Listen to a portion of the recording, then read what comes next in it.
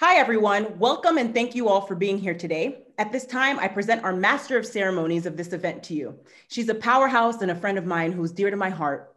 Welcome, Melanie Ake. She's the founder of Everyday Leaders, Professional Coaching and Consulting, a certified John Maxwell team leadership coach, speaker, trainer, and as a certified Why Institute agent, she helps others discover their own why. Welcome, Melanie Ake, and now I'll turn it over to you. Thank you so much, Gigi. Welcome to everyone, our panelists and all of our guests joining us today. And Gigi, our host for this event, I'd like to introduce you because you do so much for everyone. You are amazing. Regeline Gigi Sabat, you are a motivational speaker, a best-selling author, a life coach, first-generation Haitian American, and the host of Walk With Me podcast that many of these guests today have been on.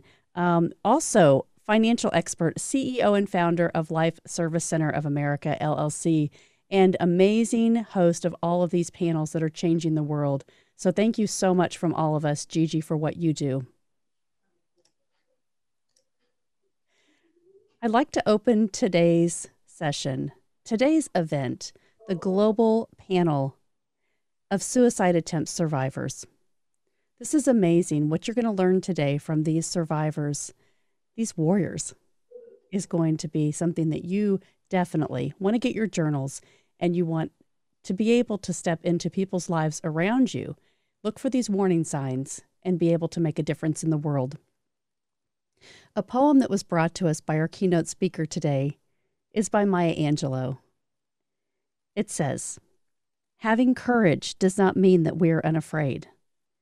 Having courage and showing courage means we face our fears. We are able to say, I have fallen, but I will get up."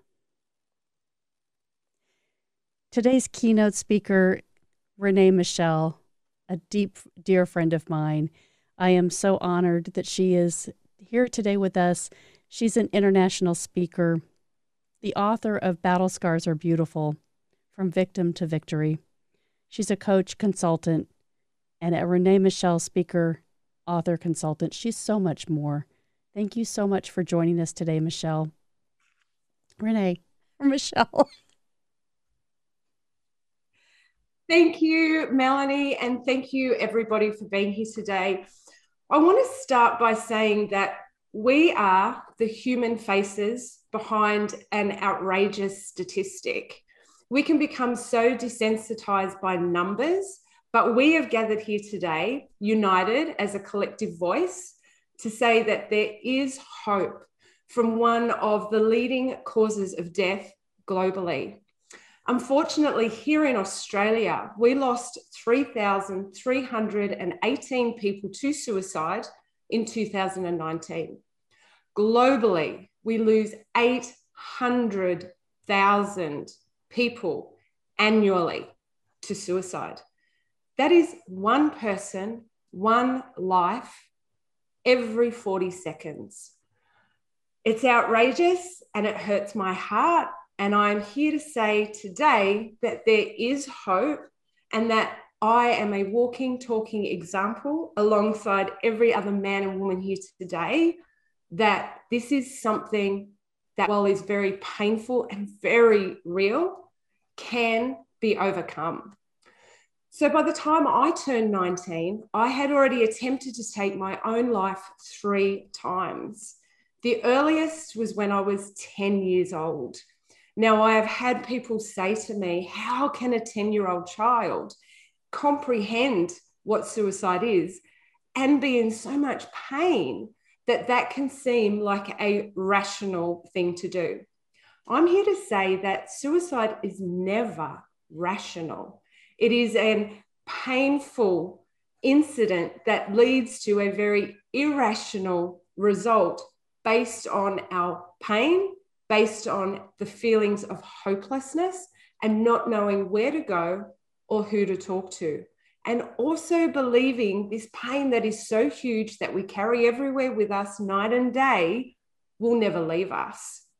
I fell through the cracks of the mental health system.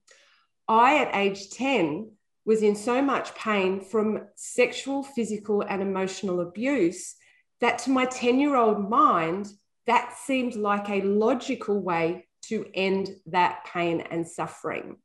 You know, it says that pain is inevitable, but suffering is optional.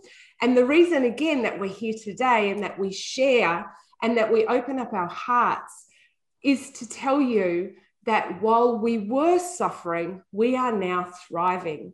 And anyone watching this today that feels at risk or vulnerable or in that pain, please know we get you. We've walked that walk, we've felt that pain, but we are here to champion the cause and tell you that we are now here for you. So when I fell through the cracks of the mental health system, I was asked the logical questions when you end up in a hospital bed due to overdosing. What led you here? What is the problem? What could be so terrible for you to do this? Luckily today, we are getting better at having those conversations, but suicide is something that is so misunderstood.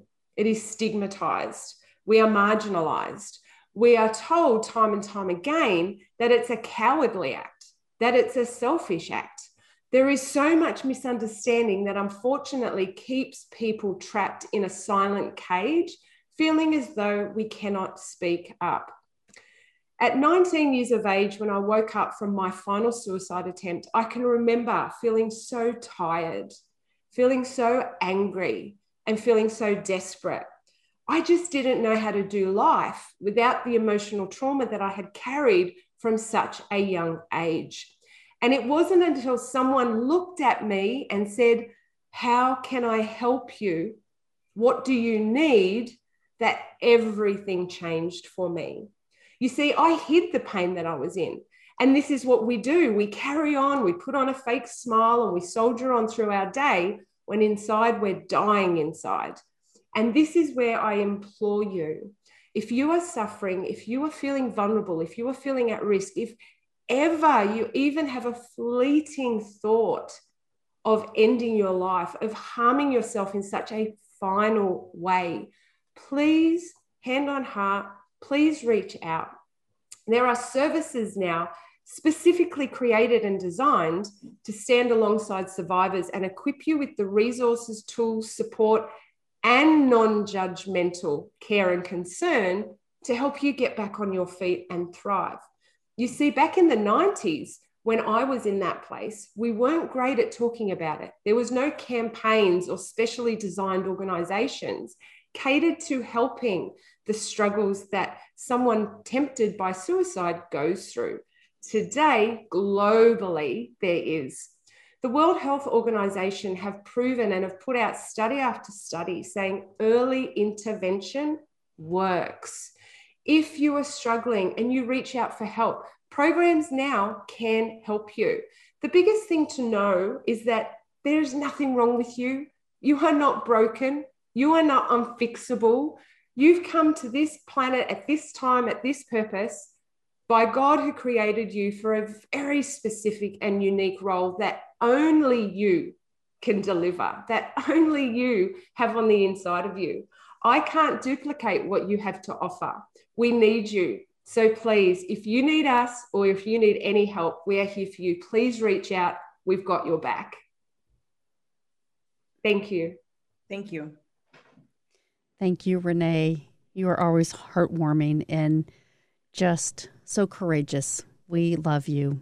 Absolutely. Thank you so much. You know, I wanted to share the National Suicide Prevention Lifeline number. It's 1-800-273-TALK. So if you need someone right now, that's 1-800-273-8255. I also wanted to touch on what Renee said on with Australia. The largest suicide prevention service provider is Lifeline, and each year over 1 million Australians reach out to Lifeline for support. It's so important that we make sure we have resources and access. I wanted to introduce Manny Blue. Manny Blue is an entrepreneur and philanthropist. Originally from Brooklyn, New York, Blue previously entertained his audience on the stage as a performer, recording artist, and has traded in his blue spiked hair and dance moves for a suit and a laptop. He currently resides in the Sunshine State and he finds himself encouraging and motivating his audience to chase their dreams, but also change their relationship with money and become financial literate. Thank you so much for joining us today, Manny. It is an honor and a pleasure to be here with you all.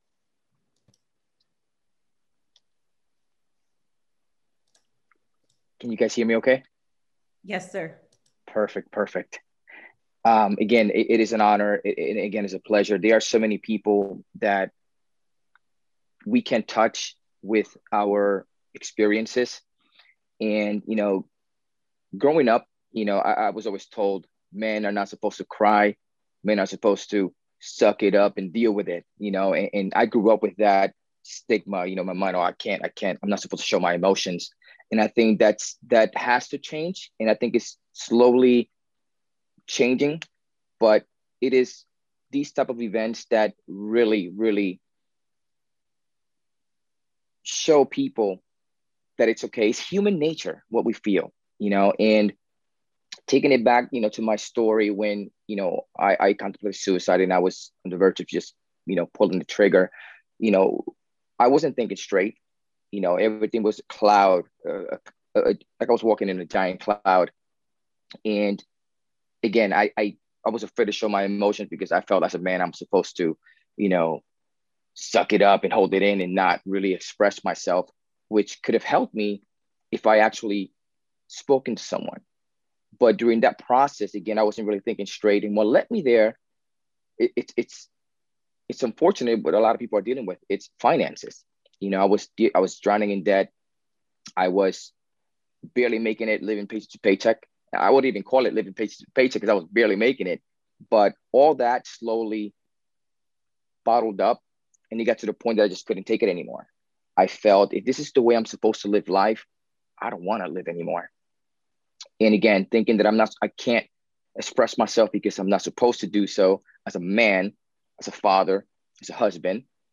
I had people around me that I could have talked to. I just felt like I couldn't, and I think for any man that's listening, any young man that's listening to this right now, don't be afraid to speak up and share your feelings. It is human nature. It's okay for us to feel certain ways. It's okay for us to cry. It's okay for us to feel vulnerable.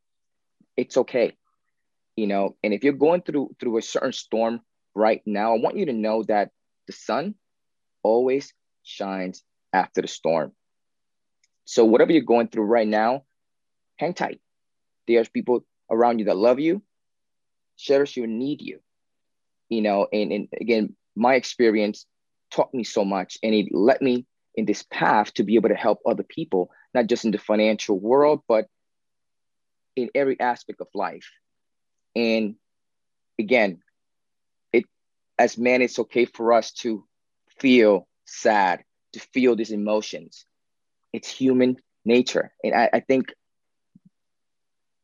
I keep talking about it because, again, I had a conversation with another man recently where he felt the same way I used to feel. And again, it is these type of events that it's going to be able to help and touch other people's journey and relate to what each of us, because each of us have a different journey, a different story. And there's someone out there that's going to be able to relate to our story in some shape or form. And I really striving to be able to be some sort of beacon to be able to help others that are facing or feeling a certain way. But again, it is an honor and a pleasure to be here because, it breaks my heart when I hear about a young kid taking their life because of whatever situation. There's really no need for that. Please, if you feel any way, there are so many people you can reach out to. If you don't want to talk to anybody, pick up the phone. There's so many lines and resources out there for you guys. Thank you again for allowing me to be here. Thank you, Manny. Thank you, Manny. You bring up a really great point.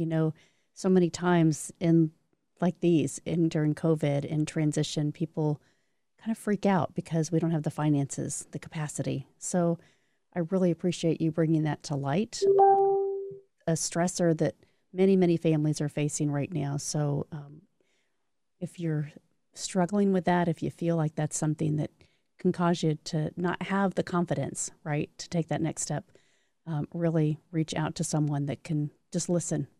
That can be the start of it. Thank you so much. I like to do some statistics here between these transitions, and I pulled up so many, and so I'd like to share one more with you.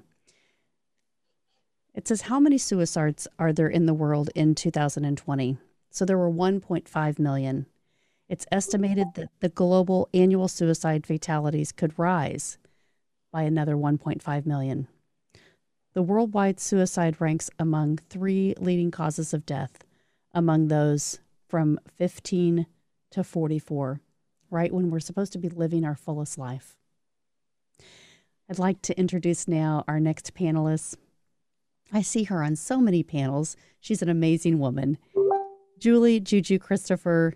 She's the founder and creator of Biz Tuition, a spiritual guide, music artist, author, healer, transformational speaker, one of the world-renowned experts on business intuition, and the host of the Mystical Entrepreneur podcast. Welcome, Juju. Welcome. You're on mute. Oh, you're on mute. Muted. There we are. I was just saying I am so humble, really, truly humble and inspired by all of your light. And you know what I feel? Like we all come together as one. And this is such a powerful message to share with those who are, on the verge of thinking bad thoughts, for instance, because I too, even today, believe it or not, I have those bad thoughts. And I think it's an important message to say what? It really is a healing process, never ending healing process. And that there is no such a thing as a quick fix, right? So I'm going to share a little bit of my background, why I went through this darkness growing up as really earliest as 5 years old. I mean, can you imagine a 5-year-old that actually don't want to be here on earth? That's how I felt. Why? Simply why? Because I felt abandoned. I had learning disabilities. I could not go to school because of it. I was on the spectrum of autism. And I had sexual abuse by the age of 12. I felt stupid. In fact, my mother herself used to tell me, I mean, such a bad programming, right, to start off with.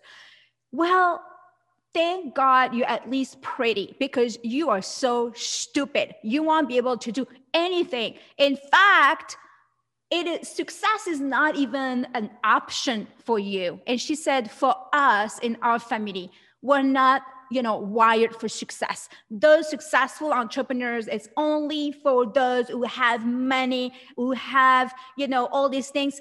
And simply, we don't have that. So make sure in your head, you start off by, well, it's okay. At least I'm pretty, but I'm so stupid. So starting with that, I used to go to bed thinking, what the heck am I doing here? Why even being here? So my suffering was so ingrained on the cellular level that I found myself I started cutting myself. And so if you're listening to this right now, it's so important that you make that decision to share and start to speak about your suffering, about the things that you're experiencing alone in your room at night. And why not? Because this is what it started with. So it started with that. And well, with among other things, it was Renee that shared, pill overdose. Then I had life and death experiences, literally woke up in the ER in a hospital and found myself outside of my body. So I had those astral projection. In fact, one of them, I didn't want to come back. I saw my body laying down and I was out there in the room thinking, this feels nice here. I don't have to deal with the world. I can just float. However, something, right, Gigi, something says what?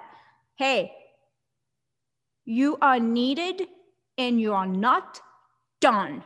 This is my message for you. You are not done. There is a purpose for you on this rock that we're standing on. There's a reason that you're here, and your message and your voice really truly matter today, especially today with the craziness of social media. So please understand, all of us here on the panel, we know how it is to suffer and to be in the darkness. However, there is a light. There is light. I know it because I'm here speaking about it. And there is light in you. In fact, my biggest surprise and awakening is that I found out that, or I realized who we are as child of God. And I began this conversation, this relationship with something higher than ourselves, which I kept going on that path.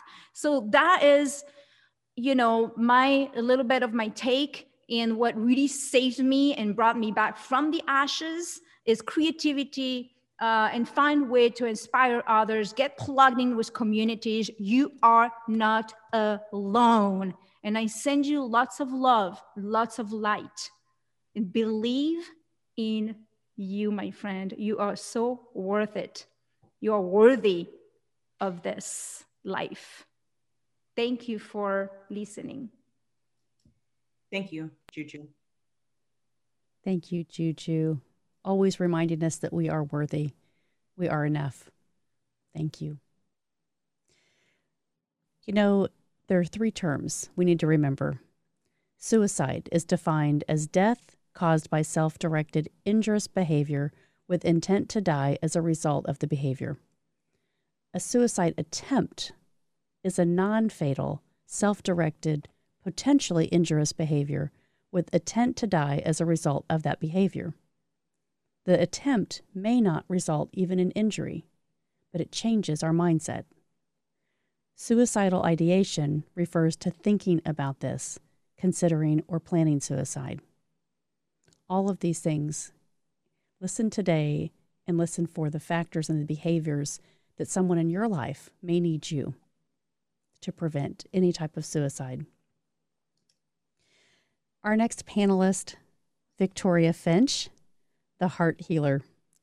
She's a parallel entrepreneur and master clinical hypnotherapist. She teaches heart-centered professionals how to make more money and manage their life with more confidence, joy, and fulfillment at work and home.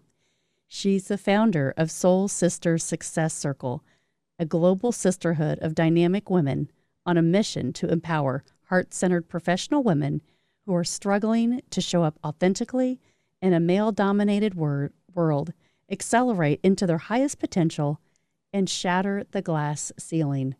Welcome, Victoria. Welcome. Thank you. Thank you for that. I'm happy to be here. I'm blessed to be here. There was a time in my life where I didn't think I belonged here.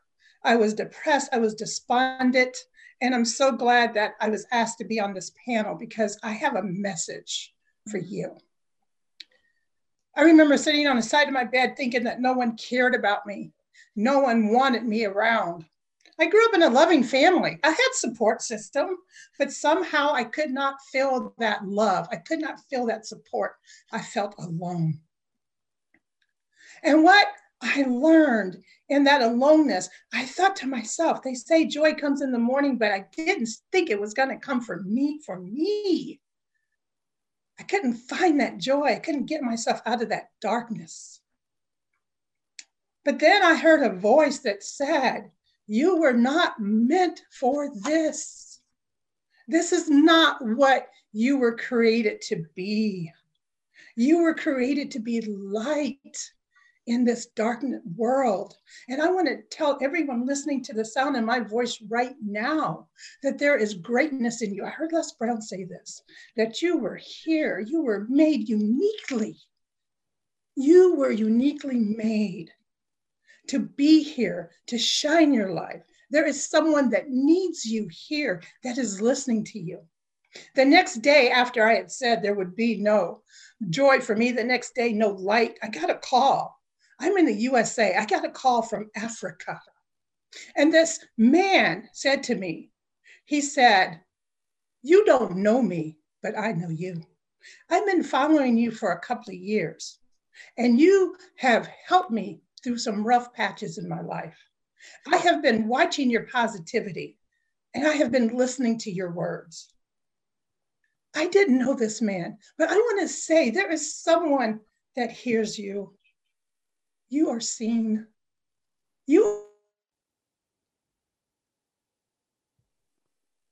If you're in a dark place, if you feel alone, I want you to know you are not alone. You light. You are the apple of someone's eye, and there is greatness in you. There is greatness in you. And I want you to say that. I want you to feel that. Someone is watching you. Someone needs your story that only you can tell in a way that only they can hear from you and you only. There's help out there. I had to get help. I couldn't see my way out there out by myself. But that gentleman, he told me, he said, you are a soldier, Victoria. March on. And I just want to say, anyone that's in that dark place, you are a soldier. March on. Someone is watching you. Someone needs you. Pick up the phone, get help. Get help. It's there for you. We need you here. There's greatness in you. Viktor Frankl, I'll leave you with this, said, the last of human freedoms is one's ability to choose one's attitude despite the circumstances. And I'm going to say, whatever your circumstances might be, you have the power to rise above because there is greatness in you. Just say every day, there is greatness in me. I was created on purpose for a purpose. And sometimes you can't get there by yourself. Reach out. Reach out. There's greatness in you.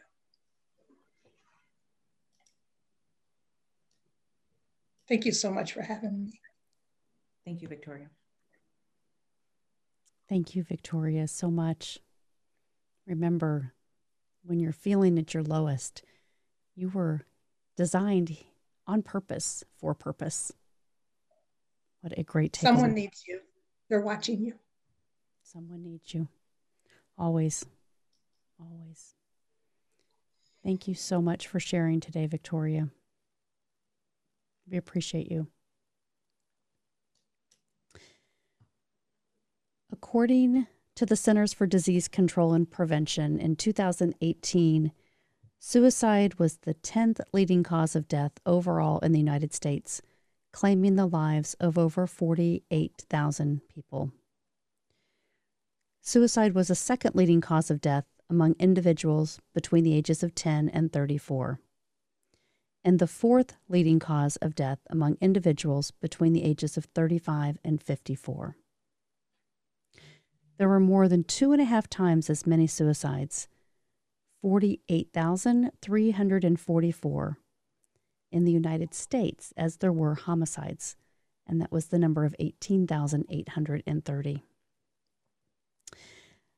Our next panelist that I would like to introduce, Mr. Grady Taylor. And here we go. He says, do what you have to do so you can do what you want to do. And I love this quote. Born and raised in Atlanta, Georgia, by his mother and stepfather, Grady has taken his dream and turned it into his own reality. He has radio stations streaming in 143 countries and has reached a listening peak of 46 million listeners. He got into talk radio and thrilled at the idea of being on the screen, making people laugh and sharing his voice. So when he had the chance, he took it. He's the creator, owner, disc jockey, and producer of DJ Grady Baby Radio. Currently, the station has a total of 8,000 listeners globally, and he obtained his music license through ASCAP, built his own podcast radio station, and started The Grady Taylor Show, a free podcast on Blogspot. Welcome, welcome, welcome, Mr. Grady Taylor. Thank you. Oh, wow. I'm speechless right now. Thank you for allowing me to be here, to Miss Gigi and Mr. Keisha. I'm terrible with names. I can't pronounce your name. Oh, Melanie. Melanie. Thank you for allowing me the opportunity to share my story. And I love your microphone, so I have to borrow your mic one day. All right. Well, I'm gonna go. I have two stories to tell. I'm gonna make it short and brief.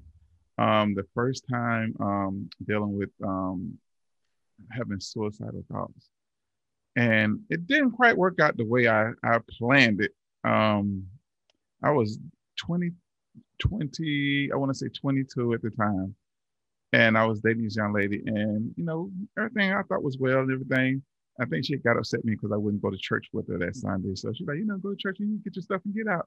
I was like, I don't want to leave. Well, she said, well, you better be gone by the time I get back from church. So, I pedaled around the house and I didn't pay no mind. Heard the garage door open. I said, oh shoot, what am I gonna do? So I took a bunch of pills, right?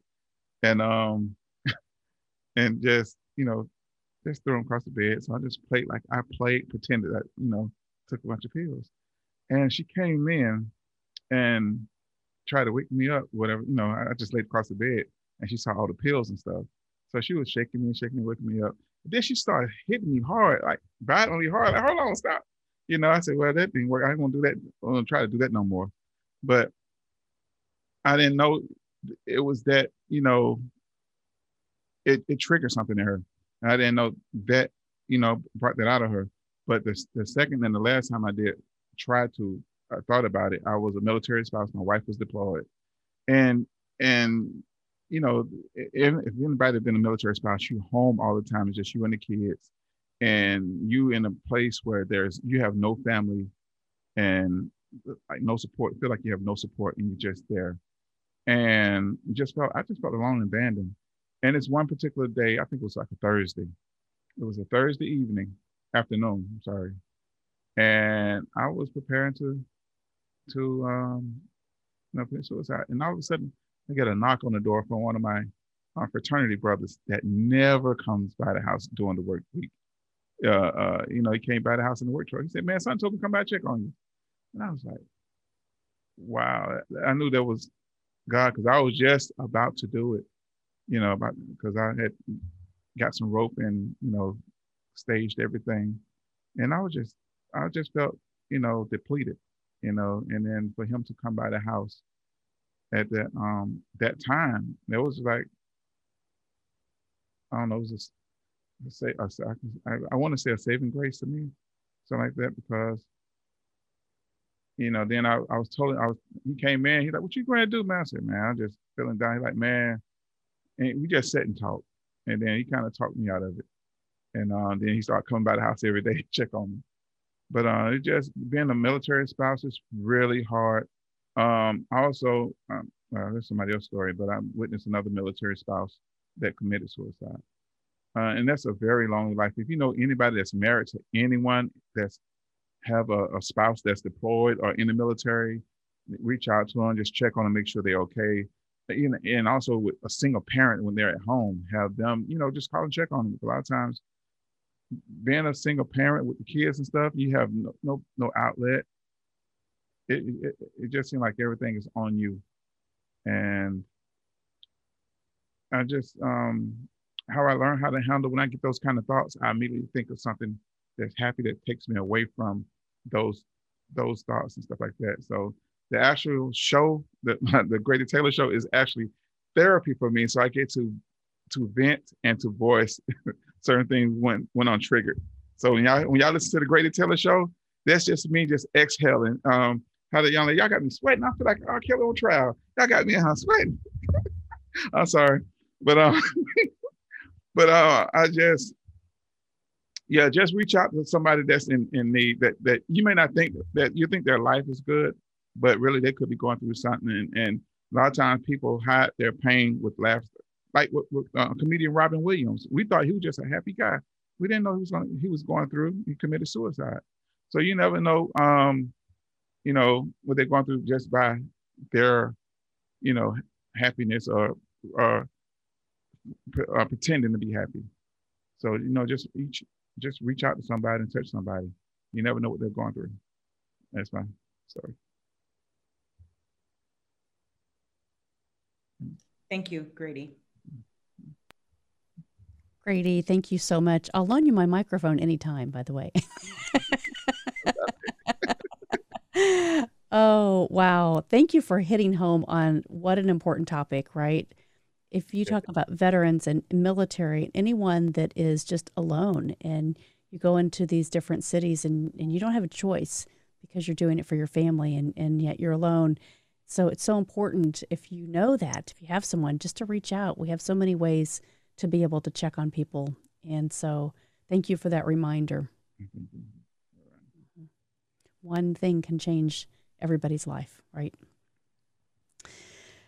Our next panelist, a wonderful friend, Andrea Rojas, domestic violence, sexual assault, and suicide attempt survivor, an advocate. I'm so excited for you to be here today and join us and share your story. Thank you so much. Hi, Melanie. Thank you for the introduction. Thank you, Gigi, for setting this up, and everyone. Glad to be here. Yeah, suicide was still, when I hear it, I get a tug in my heart. How it's so sad that people are suicide every day. And the last time I attempted suicide was in 2006. It's been a while, but I was in I remember that year, I was in a serious depression. Just that year, I was in a lot of pain with the sexual abuse and thinking to myself, what is this pain ever going to end? And, and we don't want to die. It's just, we don't want the pain to go on. And that's really the key, is that we don't want to feel the pain anymore.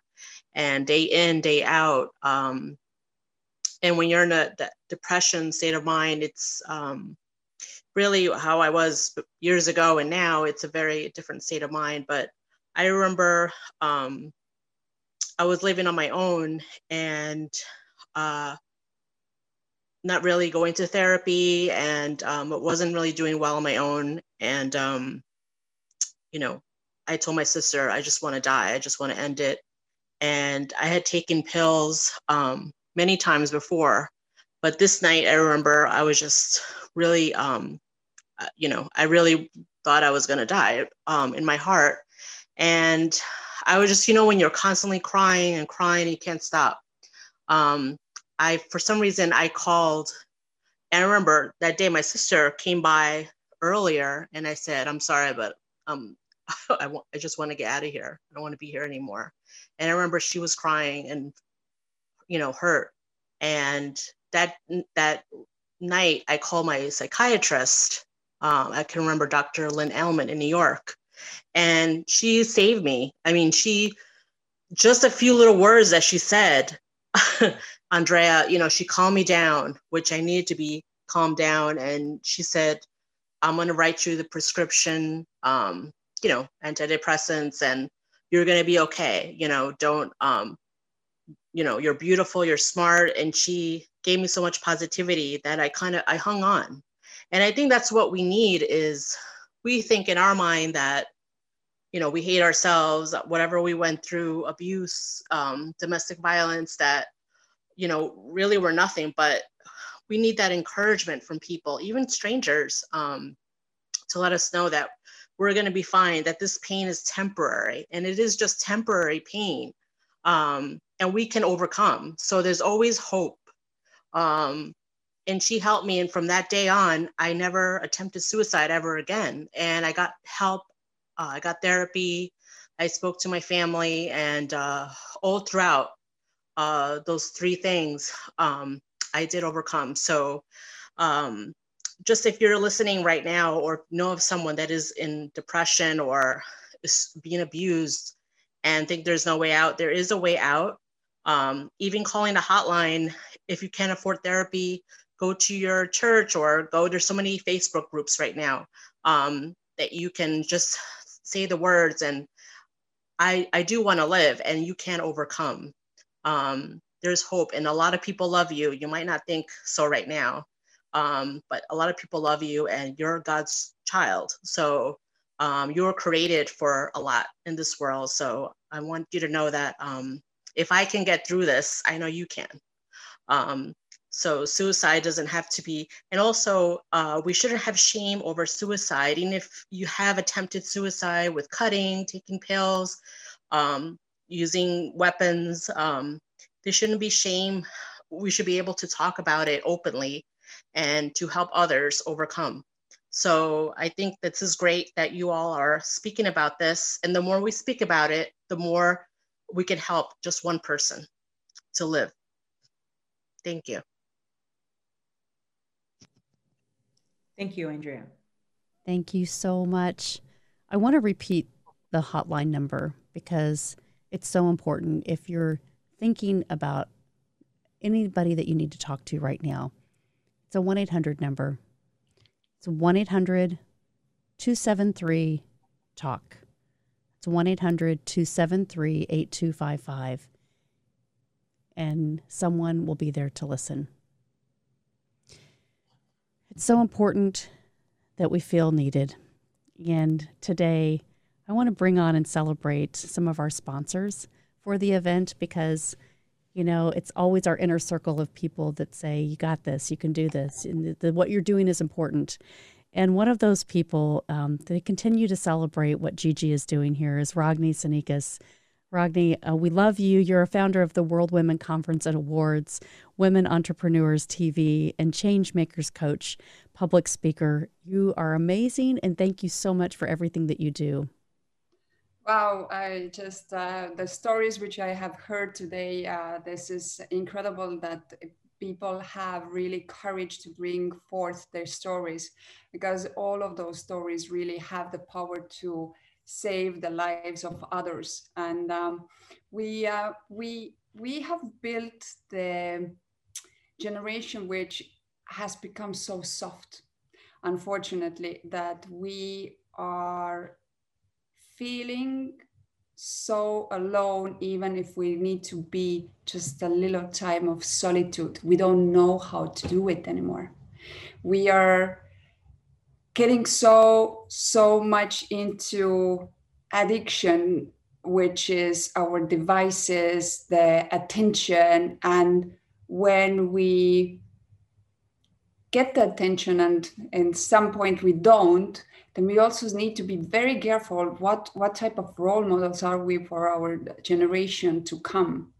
Because as a gentleman before was mentioning, we are growing boys that has been from since the day that they can talk, always can remember that boys do not cry, boys do not do this. The same goes with girls, but the thing is that the belief system which is put on us unconsciously plays so much in our daily life. And unfortunately also all the circumstances that surround us, we just we get to the point that we let them to define us, and then we are in a very dark place. So to come out from the tunnel, you need to really find yourself first.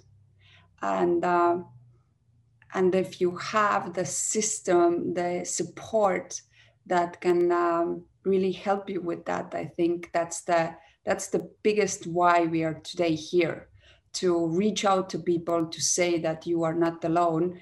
Each one reaches one as well. If you are watching this and if you know and notice that someone is behaving differently, reach out. Like there was someone to save Grady, you can be the same to someone else. So just open, peek, have the courage to go and ask, how are you? To really asking the questions, and not because you're snobby or want to put your nose in other places, but just we all see if people start to change their behavior, there is usually a reason. And you as a parent need to have your eyes very much open, as our kids are exposed to all the threats that the online games are having. And without knowing, they can be in a situation where they think that the only solution will be suicide. because they don't know how to deal those situations. So education, again, will be the key to really tackle this issue as well. And thank you very much for your relentless time, Gigi, doing all of this work, and all the team, Melanie and Lakeisha. Thank you very much. Thank you, Ragni. Thank you, Ragni. So important, remembering the kids that are on all these devices, right? We don't really understand what they're thinking and how they're being influenced. And so I think we are in this world that is constant reward. And if we're not getting that, that's just how our behavior is being modified. So really important to think about and reaching out, just paying attention, being aware. I'd like to celebrate our other sponsor. She has been with us every single event. She does all of these virtual assistant just as a pro. This is her business. She is a corporate event planner, a set designer, a mentor, an author, Atlanta chapter leader for World Women Conference and Awards, Lakeisha James. Hello, everyone. You can see my teeth are purple, but I want to salute everyone for even coming out to being transparent. I know it's not easy coming up here to tell everyone your suicide attempt. Definitely hands off to you. I haven't experienced a suicide attempt, but I have a daughter that tried to. She used to, cut her arm, and she was going through a lot of things in life. But what I want to say, you're not alone. It's with the support system. Having a strong support system is key. Letting you know that you're not alone, and we're here to support you. So again, kudos to you. I put my hats off to you, and congratulations for being the voice for the voiceless, because out there someone needs to hear your story. It's a lot of people that don't know how to speak about what they're going through, and all the pressures of the world, even what's going on in the pandemic today. It's really hard. You're quarantined, with your loved ones, and you just get depressed, and depression does lead to suicidal thoughts. So definitely know that we're here to support you.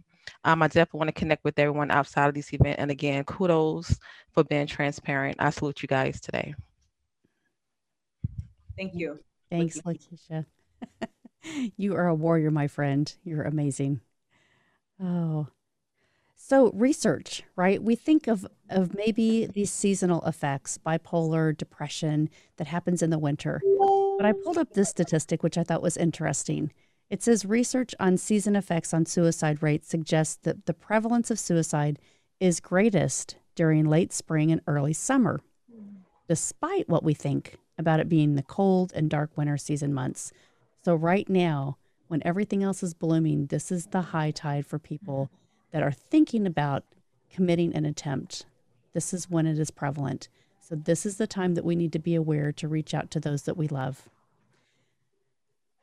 I'd like to introduce our next panelist, and she is standing up. She gave us energy before this event. She is ready to go. Dr. Tanya Gold, she is a board certified in family and holistic medicine and has been in practice for over 20 years. She's the proud owner of Dr. Gold's Optimal Living Institute, D. Jolie. Yes, and she believes in treating the whole person, getting her kids well long term. Thank you so much for joining us today. Thank you, Melanie, for having me. And Gigi, thank you for inviting me for this. It's a great honor. Just hearing Juju and Manny and Grady and all these Ragni, all these beautiful people speaking, it just warms my heart. So it's just an honor to be here. And all the people that are on the attendees, thank you for joining, and the panelists for your courage, because it does take a lot sometimes to step to the plate. If I may share my story, basically I was actually pretty shy as a child, and I rarely smiled. Contrary to what Gigi knows of me, we're roommates, and literally we smile all the time and have so much fun, but we feed off of each other. And I realized that happiness, that joy, that purpose and meaning for life comes from within. So for anybody who's seated right now, and if you are in a dark room, I ask that you turn on the light, because sometimes you have to do it externally to feel it internally too. So if you're seated, please stand up. If you're able to, please stand up. And let's bring some energy in that room. So I just want you to take a nice deep breath. And with my story, basically I got sick probably about 10 years ago now. actually a little over 15 years ago, my 20s. I'm forgetting how old I am. I'm almost 50 now. So yeah, a while back. So I had severe arthritis in my neck, one car accident away from paralysis. And I also had a severe eye condition where they said I can go blind. So nothing you want to write home about, but I just was in a lot of pain. I was suffering day in and day out, waking up, screaming in pain. And my doctor said, we'll just give you more and more narcotics. But as a physician, to function on narcotics, I couldn't think straight. I couldn't do my work well. So I, opted not to take it, but I just suffered. And so long story short, I basically wanted to end my life and to say, I don't want to do it. I didn't actually have a plan to shoot myself or cut myself, but I was thinking of maybe I could just run in front of a car, or can I run my car into something? I didn't actually do it, thank God, because I'm here. But I definitely realized anything in my head is a lot bigger than if I speak it or take it out. So, bring it on paper or just get help. So I got a therapist. I knew I needed help, and definitely the hotlines are great. Even as a physician, I've called them just to see if they actually work. I was like 24/7, if it's 3 a.m., is somebody really going to answer? They do. And they have that for tobacco, for alcohol, a lot of different services. So whatever you need, make sure you know there is help for you, and people do care. I mean, look at all these people on this panel. It's amazing. So I just literally got the help. I wrote down what my goals were. And I think, honestly, if we can just write down, if you're fearful or scared or whatever you've been through, just put it outside of your head, because again, it's so much bigger in our head, when we can find some joy. And then even the idea of faking it till you make it, there's a laughter hotline. You can call on the phone to other people. It's anonymous. They don't know who you are. And they just you just hear laughter. The first time I did it, I was embarrassed to actually laugh myself. I just listened to the joy of other people. And this might be on a video where you watch little babies laughing, or a funny movie, anything that brings joy to your heart. And just understand, like, if everybody on the panel could just smile right now. I actually asked one of my patients to show me your teeth. Tell me your teeth. And she actually took it out. So I was like, so let's all show our teeth. Whatever you got, right? Braces and all, it's okay, whatever you have. And then I want everybody to take a nice deep breath in. Raise your arms if you're able to, and a nice ah. It's gonna be okay. Let's take a nice deep breath. This time, just bring a big hug to your heart right here, and just rock your arms side to side. Feel those arms, and this is the people of all the people who love you, people you haven't met yet who love you, the people you know who love you, and sometimes the people they're from heaven that love you right now, and they're sending their warmth on you right now. Remember, you're never alone, and people in your heart where sometimes they transition in life, they completed their life, you take them with you through your life. So understanding that we're God's gifts, we're cherished, and if you can just repeat after me. I am blessed. I am blessed. Maybe you can unmute for a moment. I am blessed. I am a gift in this world. I am a gift in this world. I am loved. I am loved. I am loved. Yes. And I am worthy. I am worthy. I am enough. Let me hear you. Let me hear you. I'm enough. I am enough. I'm enough. And I am beautiful. And I am beautiful. Own those words. I am beautiful. I am beautiful. I am beautiful. And I am a blessing. Again, I'm a blessing in this world. I am a blessing in this world. I'm God's gift. I am God's gift. Let's take that all in right now. Feel that heart. You're alive. And it's amazing when you have that attitude of gratitude, just appreciation for all the gifts you do have. Because sometimes, again, I've had a patient who's 99 years old, and she said every day above ground, if I'm above the green, is a good day. So remember, sometimes we have these, sites, I have to get this done, that done, but sometimes just being alive, appreciative. Can you see today? Is your heart still beating today? Do you have a voice? Can you speak? Are you breathing today? Are you able to move today? What can you move? Anything that you're able to still do, appreciate what you do have in this world. And that is also what helped me heal. I started laughing more as I'm sharing with you. So the laughter hotline was my lifeline. And honestly, I'm going to just change a word because I do believe words matter. for survivor, I'm going to say for all of you on this panel and the attendees, you are thrivers. You're not just surviving, you are thriving. So give yourself credit, appreciate you, because you are amazing. And know that you can achieve. You got to believe, and you can achieve. And if you don't believe yet, keep moving. Just put the actions. You know, sometimes they say, I got to do something. If you do something, it actually dispels the fear. Action trumps fear. So it's a great way to just go forward, move, do something, even if it's something small. It might just be making a phone call to someone and just say, I love you. It might be writing a letter. You know, those are old school, but I just received a wonderful, heartfelt letter from my dance teacher saying, I love you and that you're cherished in my life. But can you imagine just putting those words to heart? A little sticky note for somebody or an email, whatever you can do to just send out love to each other. So from my story to yours, that I really care and I feel so honored to be here today. Thank you. Lots of love. Thank you, Tanya. Thank you, Dr. Gold. What a wonderful presentation to remind us to love ourselves, right? Love ourselves first. Yeah, yeah. Can't love anybody else until you love yourself. And absolutely. Sometimes that just not easy. So no, I'm not gonna remember, right? You know, they say the small steps, sometimes the simplest or the easy steps are the ones we don't take because they are hard. So just know that we know to do something, even if it's just literally saying it. I love you, and say it out loud. I love you. Look in the mirror into your eyes and say, I love you. I love you, and you, and you, and you, and you, and you, and you. Mwah. Thank you so much. I think what resonates again and again with every single person is reach out for help, right? If you feel like you can't do it on your own, being connected. One of these research studies just reminds us being connected to family and community support, having easy access to healthcare, all of these things can decrease our thoughts. So I want to introduce someone. I'm really excited to hear his story. Mr. Barry Ball comes to us he was born in St. Louis, the oldest of 9 siblings. Those 2 things, he says, made him who he is, a servant leader. So throughout his high school years, he immersed himself in the JROTC programs at various schools, and he ultimately rose to be the top cadet in the city. He led to wanting to pursue a career in the military and wanted to be the first person in his family to graduate from a 4-year institution. And he did both. He's a graduate of the United States Military Academy at West Point and has a bachelor's degree of science in sociology with a track in systems engineering.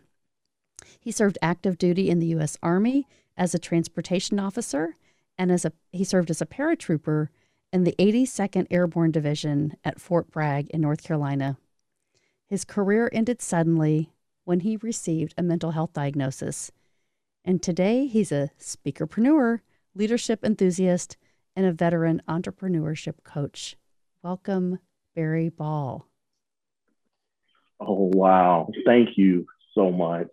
I'm so honored to be here. So I want to thank all the hosts and say thank you. Yes. What I would like to say is I have failed. Despite everything you heard in my bio, I have failed. And there's 2 specific times that I would like to share with you. And since it's 2021, what I would invite you to do is step into your time machine, set it to the life of Barry Ball, and let's go on a little journey. First stop is 2007. All right, now that we've arrived, I want you to see this was a time where I possessed a gun. And it's many times as I've told this story, it's today that I finally processed that I wanted to use this gun to end the pain that I was in, the domestic violence that was going on, the poverty, going to sleep hungry at night. I wanted to use this gun to end the pain, but I didn't know how to operate it. And as I put the gun to my head, there was a small voice that said, do not squeeze the trigger. And I didn't. I took it to the basement. And I just said, what if this was loaded? What would have just happened? And I squeezed the trigger and it went off. I failed to end the pain at that moment. Now, what I would like for you to do is just hop back into your time machine and set it to 2017. And let's make our way. But as we make our way to 2017, I want you to look to the left of your time machine and see me going to work to get my family out of the homeless shelter. Now look to your right, and you see me graduating from the United States Military Academy at West Point. Okay, we've arrived to 2017, where I am sitting in the car with the garage door closed and the engine is on. And I have told myself that I am done because my career is over, because I have a baby on the way that I wasn't prepared for. I told myself that I was going to end it then. But yet again, that small voice said, hey, Barry, you're not done. Turn the car off. Get out of the car. Raise the garage door and carry on. Yet again, in that moment, I failed. So what I would like for you to do now is hop back into the time machine and set it to today. And as we make our way there, you can see me as a proud and present father and a business founder. If you don't take anything else, I just want you to take two things as I wrap this up. First, perspective is everything. Because when I possessed that gun, I could have saw that as the opportunity to protect my family from it and know that it wouldn't be turned against them from an oppressor. And in 2017, I could have saw this new life as a new purpose, with me getting out of the military and bringing my life into this world. So please remember, perspective is everything. And the second thing that I will leave you with is trust the process. No, really fall in love with it. Because if you fall in love with it, you really will trust it. I am Barry Ball, and I just want to say, I have failed. But that does not make me a failure, and it does not define me. John C. Maxwell says that failure is just a stepping stone to success. Thank you. Thank you, Barry. Barry, thank you so much. And wow, congratulations for believing in yourself to make everything better. That's where it starts. And you changed your whole mindset and changed your life. So congratulations. You know, suicide and suicide attempts cause serious emotional, physical, and economic impacts, as we've heard. People who attempt suicide and survive may experience serious injuries that can have long-term effects on their health. They may also experience depression and other mental health concerns. We've talked about this again and again through COVID and what the effects are going to bring.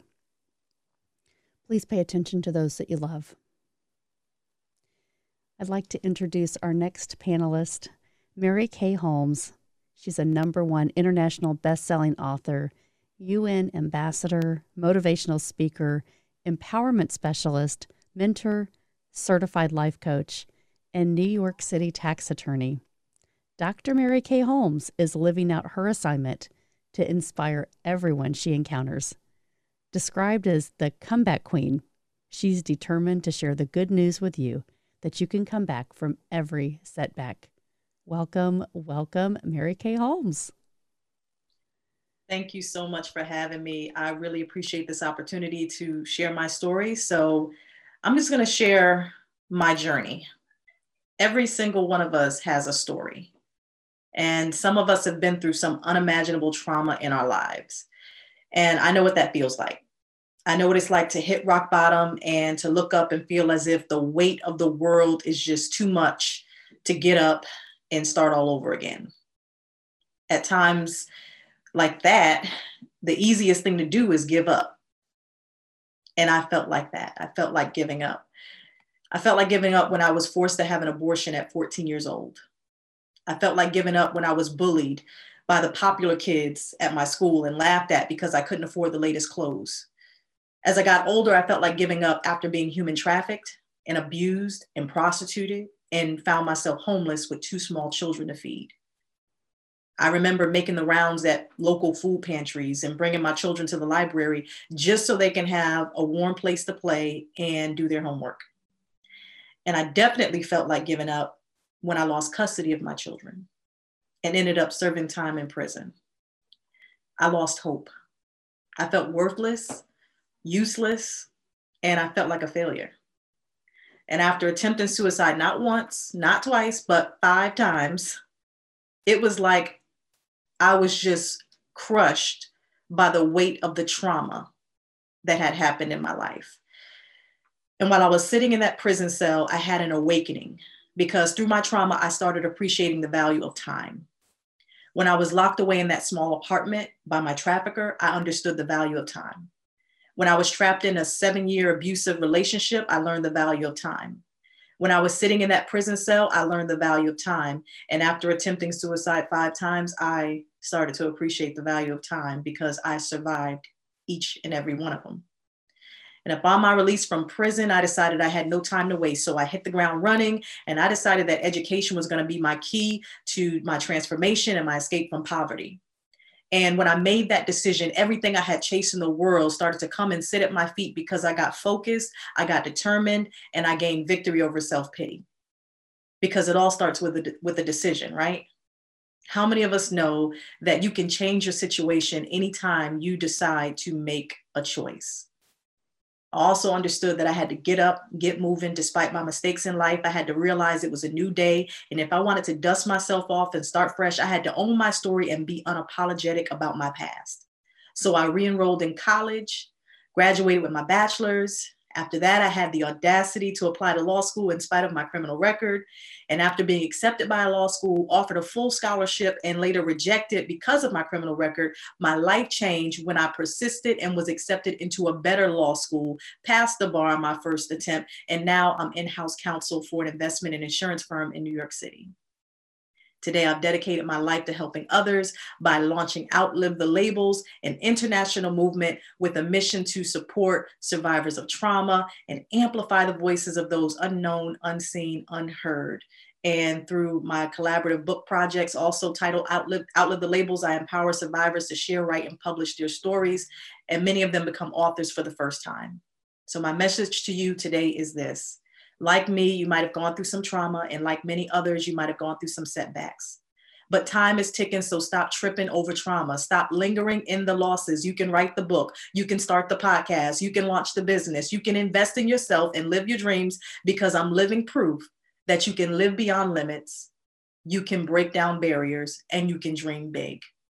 I'm just going to leave you with a few strategies that I use over the years to help me to stay positive, stay focused, and take charge of my destiny. First, I sought therapy. I got help.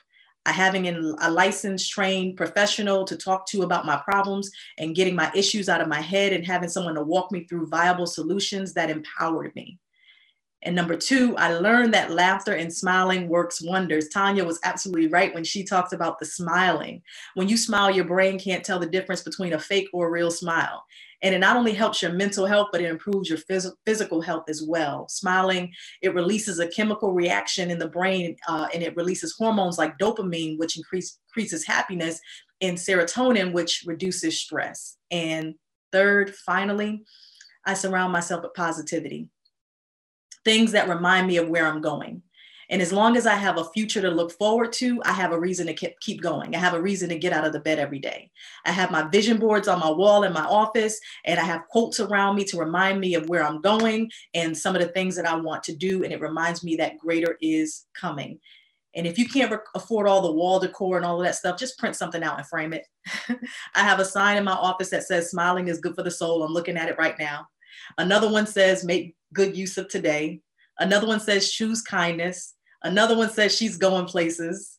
My pencil holder says she led a life of endless possibilities. My coffee mug says caffeine and confidence. My plaque behind me says fueled by Jesus and coffee. I don't think you all can see it. My plaque in front of me has a scripture. It says, may the Lord bless you and protect you. May the Lord smile upon you and be gracious to you. May the Lord show you his favor and give you his peace.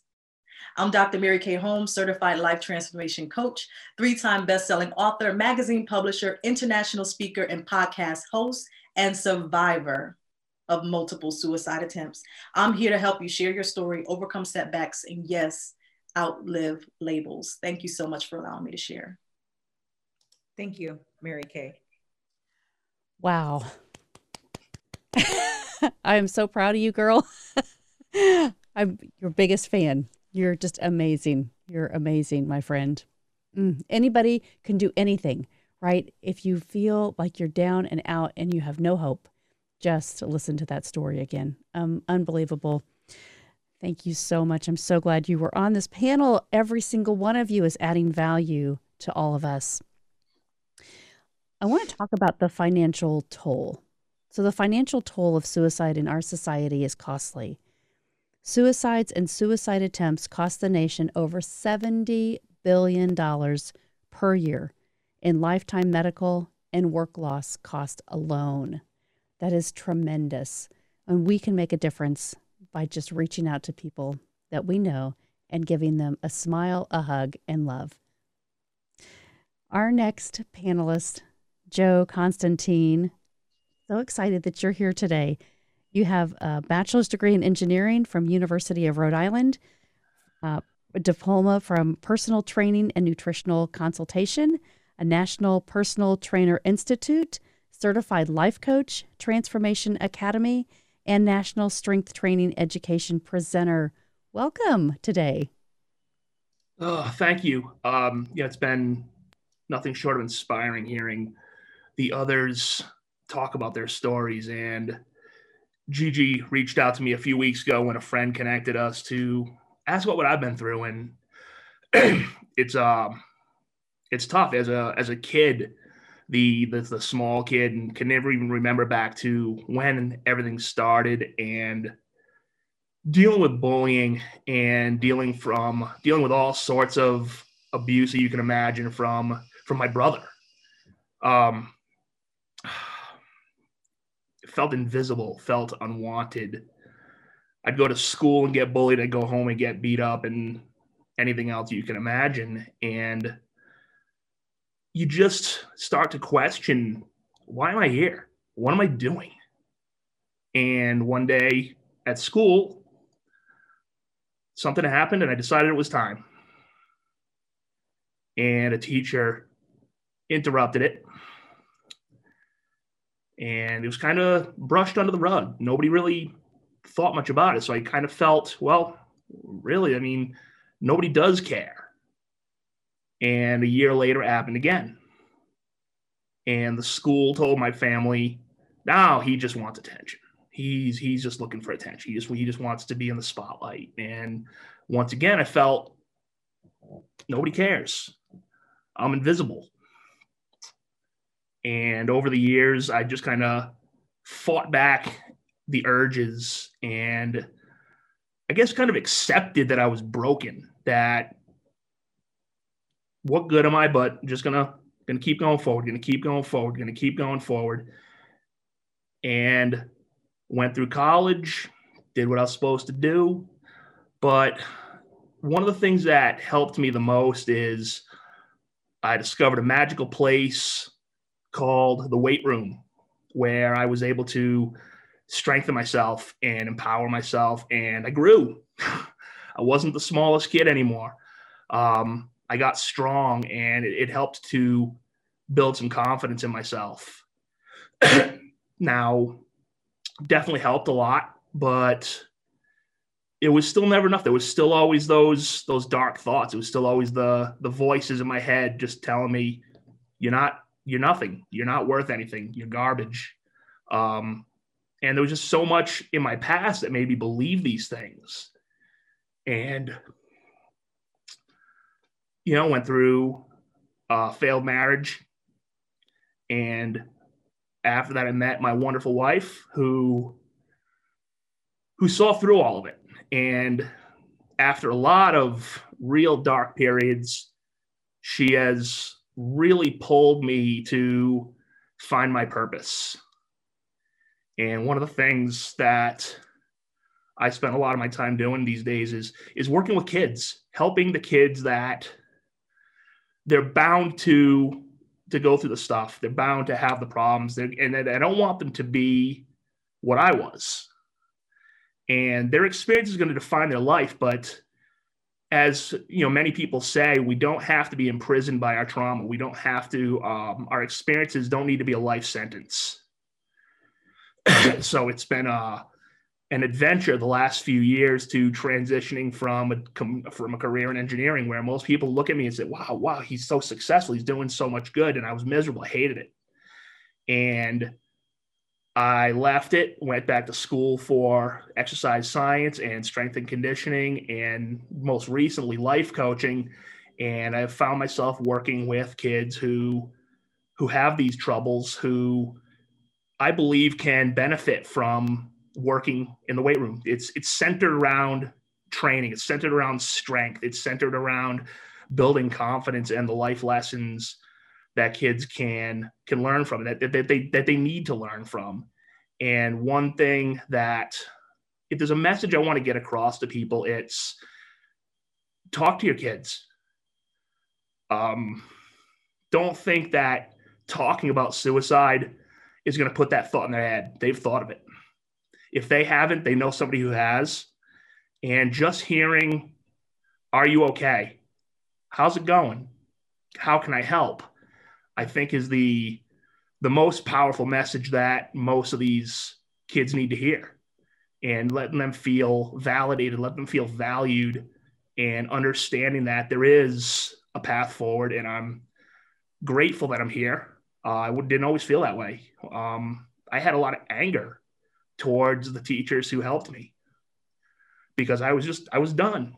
But now that I've found a purpose and I found the ability to help kids that were me, it's definitely helping me a great deal. And I'm looking forward to continuing that. And Gigi, thank you so much for including me in this. So if I can reach one person who can talk to their kids, or can find somebody who does stuff like me who can help their kids, then it was all worth it. Thank you, Joe. Thank you, Joe, so much. Gosh, it resonates, right? The message, it's not about us. It's about our journey for others. You're amazing. Thank you so much for sharing your story today. Suicide is preventable. Everyone has a role to play to save lives and create healthy and strong individuals, families, and communities. Suicide prevention requires a comprehensive public health approach, and the CDC has developed a package. It's called Preventing Suicide. It's a technical package of policy, programs, and practices. You can go to their website and download that. Our next panelist today, Kellen Flickinger, an author of 13 books and numerous bestsellers. Kellen coaches an international clientele in business, inner work, and high performance. Welcome to the panel, Kellen. We're so glad that you're here. Thank you. I appreciate being here and appreciate the opportunity to talk.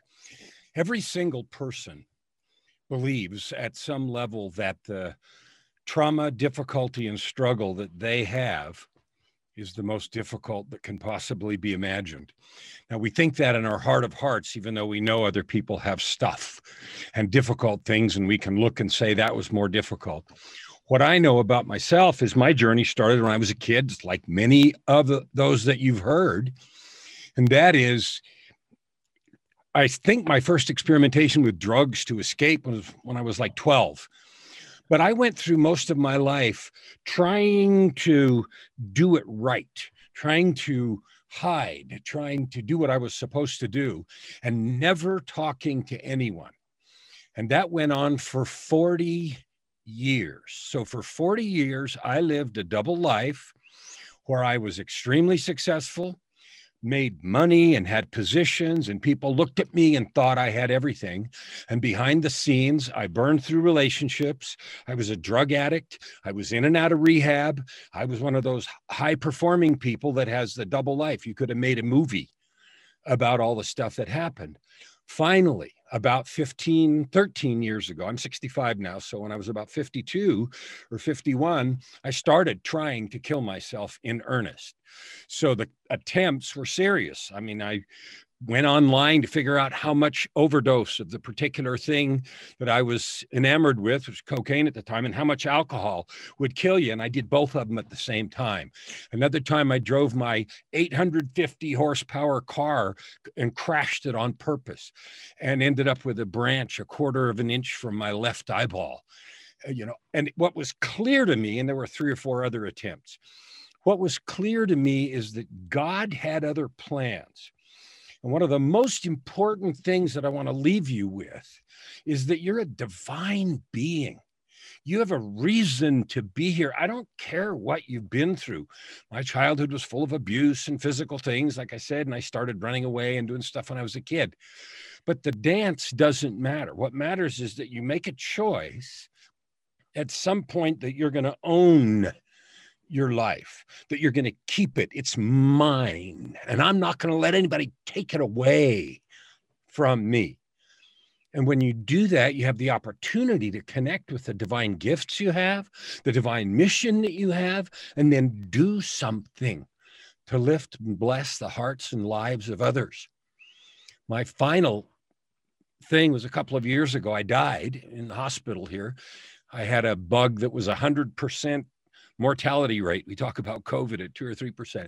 And I was in a coma for 3 weeks and had a near-death experience. And that's one of the 13 books. And in that visit with God, it was a reaffirmation of what I'm telling you here. Every one of us, without exception, is a divine being with gifts and talents. I need yours. I need you, whoever you are, whatever you have, to bless my life. Today, as a coach, I work with clients around the world. And even when they come for money, I help people write books and build business and do all the stuff that, you think of as a coach. But the most important thing we ever work on is who they're being. And that not good enough, and that imposter, and that failure, and all of those things. So if the thing I leave you with is a certain knowledge that you have value, everyone needs you, but I raise my hand. I need you. I want to see your work. I want to see your light. I want you to feel loved, appreciated, and known. And I want to read your book and see your contribution. I want to be part of that growth. And yes, I survived multiple stupid suicide attempts. I call them stupid now, but at the time they were all that there was available. Because at that moment, when you look in the mirror and you know that everything you've ever heard about you is true, and you see nothing in the future except I should go now. That moment is the time you remember there is another way, and take control of your own life.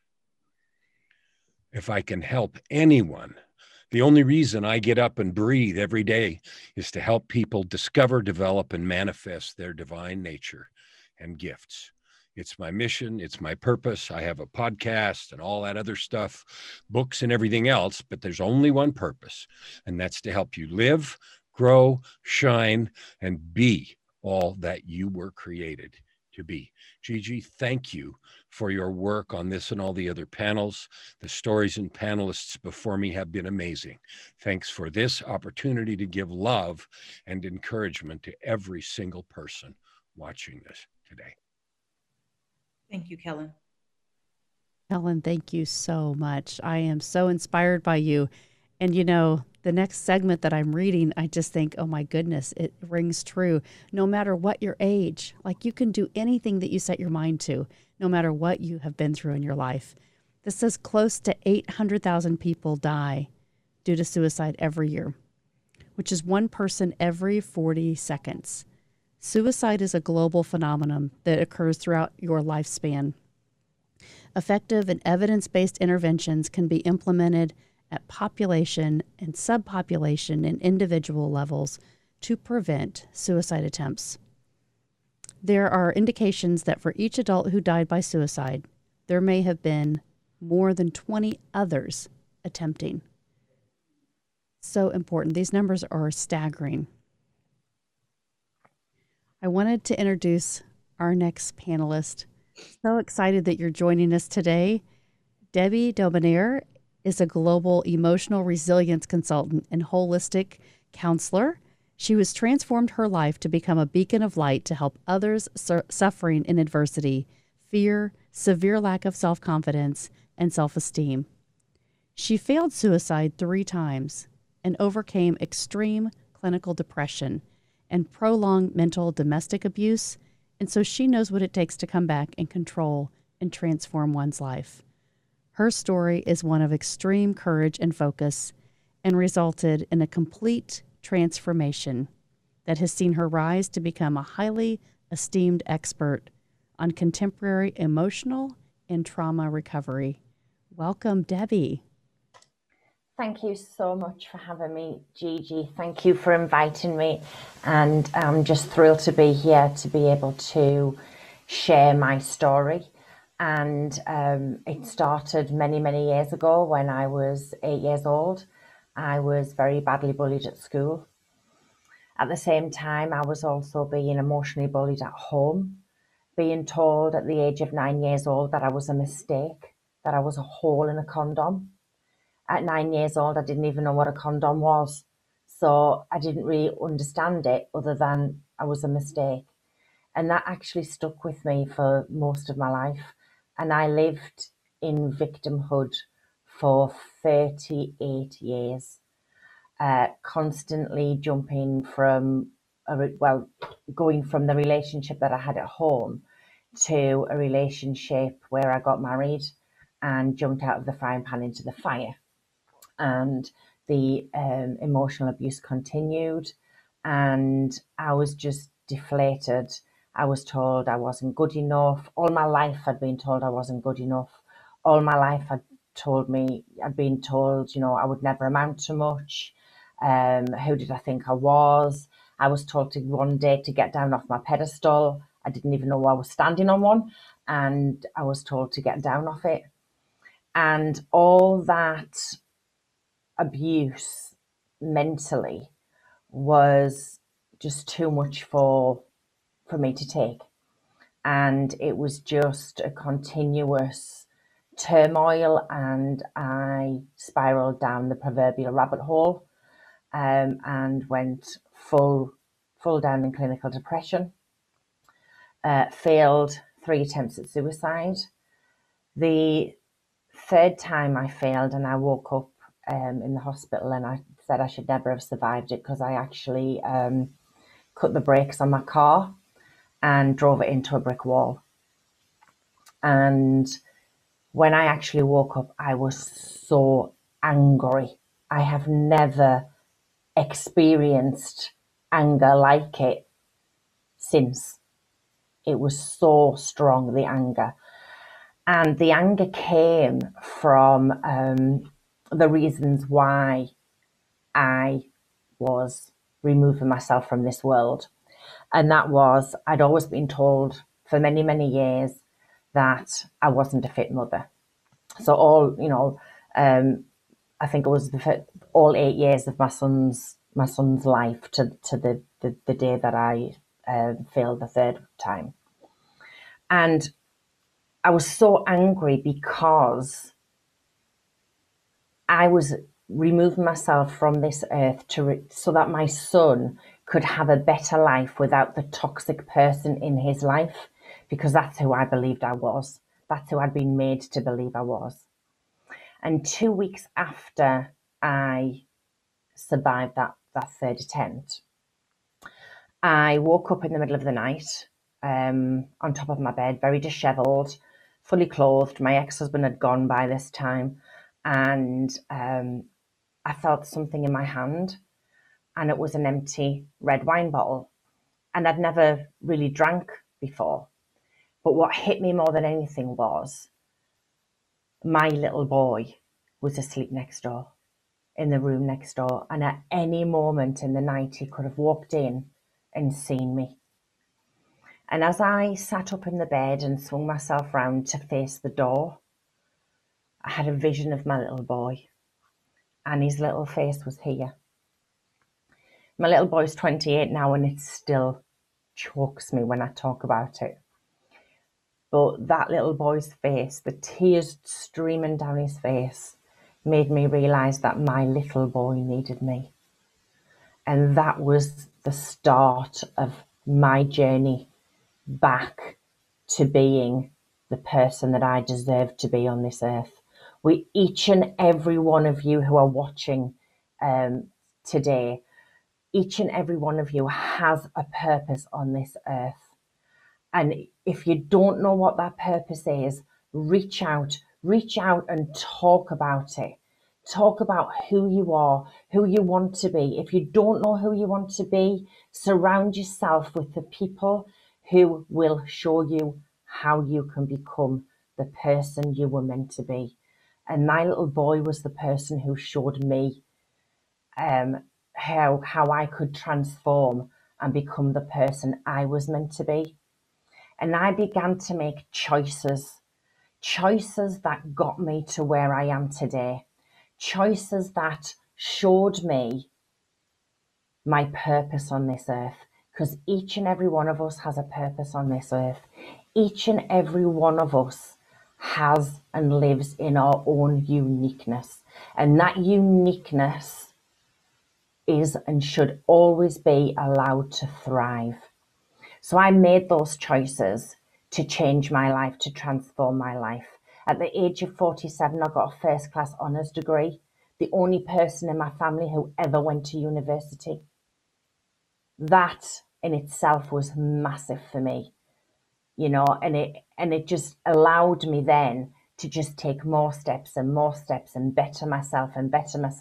So I was no longer a toxic person in anybody's life, never mind my son's. So if there's one thing that I can leave you with tonight, it is this. And it's something that I say every single day. Choose life. Choose freedom. But most of all, choose you, just like I did. Thank you, Gigi, for the opportunity to share my story. And, you know, anyone out there, reach out. Talk.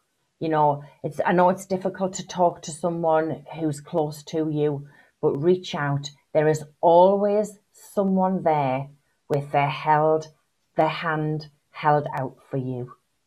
So choose life, choose freedom, and choose you. Thank you. Thank you, Debbie. Thank you, Debbie. What a great reminder to build our inner circle. You know, so many times we're so afraid because we think they show up in our life, they're our family. Sometimes that's not true. We have to really be intentional about building the people that are going to give us that hope and that courage so that we can make the life that we are purposed for. So thank you for reminding us about that.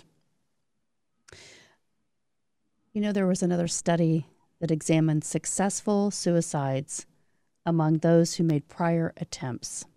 And it found that 1 person in 25 had a fatal repeat attempt within 5 years. That's alarming. To think about everybody on the panel here that has said multiple times they have either thought or attempted. And so it's so important, right? Again, if you know someone and you're aware, if they're feeling like they don't belong, reach out. Our next panelist is Samantha Foster, Lifehouse Project. This was birthed through the suffering and trauma of one woman's life. Betrayed, beaten, starved, molested, raped, and kidnapped, and held physically and financially hostage. All parts of the terrifying cycle of domestic violence. Samantha Foster began this venture in hopes of ending violence and abuse against women and children. We are united as one worldwide force to create change. We are now known as the Lifehouse Project movement, And you can find that at #LifeHouseProject. Welcome, Samantha. Thank you, Melanie. It's been quite the journey for me. And thank you so much, Gigi, for inviting me. I was a little bit nervous coming on a panel of suicide attempt survivors. But my first attempt, though, I was a little girl. And all of those things that you described is what I was living through from the age of 3 up to the age of 48. And my first attempt, I think I was probably around 9, 10 years old. And it is, and I loved when the panelist said, it's about wanting to leave the pain. There is so much pain. You don't know why God hates you. You don't know why you're forsaken. And you just want to leave all the pain and the hurt. And I actually, thought about suicide many, many times in my life. I would pray. I actually prayed to God numerous times, please kill me. Please kill me. It's just been a really hard, long journey. The last time, and I never thought that this was actually an act of suicide, but now that I think about it, is when I was kidnapped in January 24th of 2018. And when he went and he told me, I'm going to go get a knife, I'm going to kill you. And he said some other words in there, but I didn't move.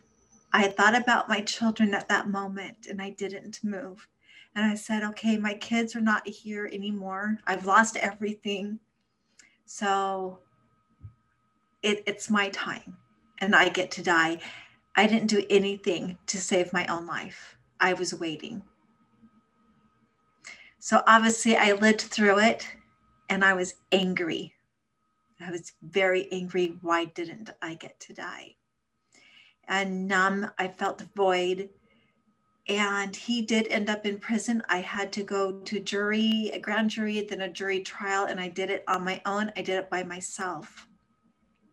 And through this whole process, I was just pretty numb. There was a lot of fear. There was scared. What am I going to do with my life now? I lost it. There was a switch in me when that happened. Something turned over in my life. And when the prosecutor looked at me and she said, Samantha, how did you do it? Please tell me so we can help other women. And I knew that was the time that I'm going to do something. I told her I'm going to come back. And when I figure it out, I'm going to do something about it and I'm going to help. So I haven't been back to Oregon yet, but I'm headed back there. And it's going to be with the Lifehouse Project because I figured it out. We've got to be our own hero. But we also need to be a light for others who are living in the darkness, who are in that pit, because sometimes they can't see a way out. So we need to give them a way out. So I'm coming in sideways. I'm coming in through the back because we got a lot to deal with the court systems also that don't make it easy for us victims. A lot of people who want to commit suicide, they lose hope in so many different ways and directions. Take a woman who's been victimized, take her children away. What does that leave her with? And nobody's going to fight for her in court. And she's constantly being abused. So we're here to give others hope. So this is me coming back from that dreadful night and me building upon my journey that I went through to give a light and a beacon of hope for others and for other women. But we need to be our own hero. Sometimes we just need to be shown how to be our own hero. So don't lose hope. Thank you, Samantha. Thank you so much, Samantha. You know, you can be the light, right? Remembering we can be the light. Good luck on your journey.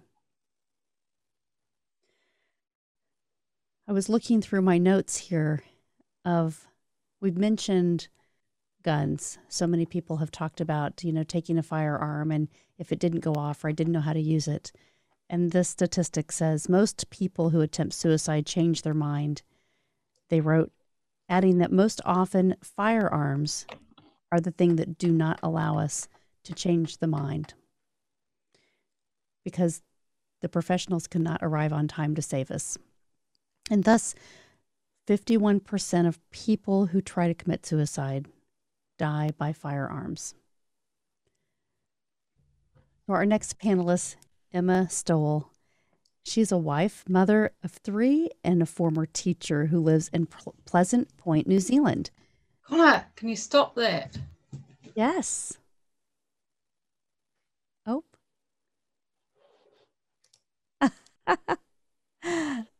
Since early childhood, she dreamed of writing stories that would capture readers' hearts, but life got in the way. Dealing with abuse, PTSD, and drug addiction, she turned down her scholarship.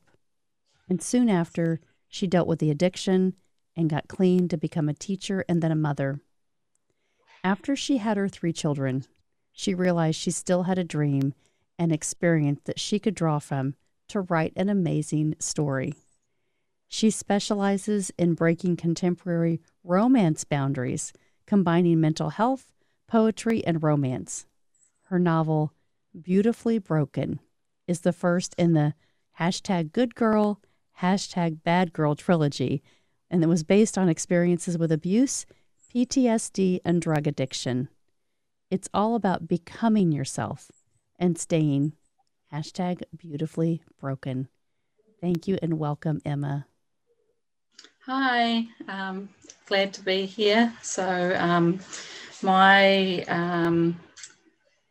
everything started early for me as well. Watching a lot of these people speak, it started very young for me. I know my auntie said I had abuse before I can remember, and spent my life abused at home, beaten up at school, social anxiety.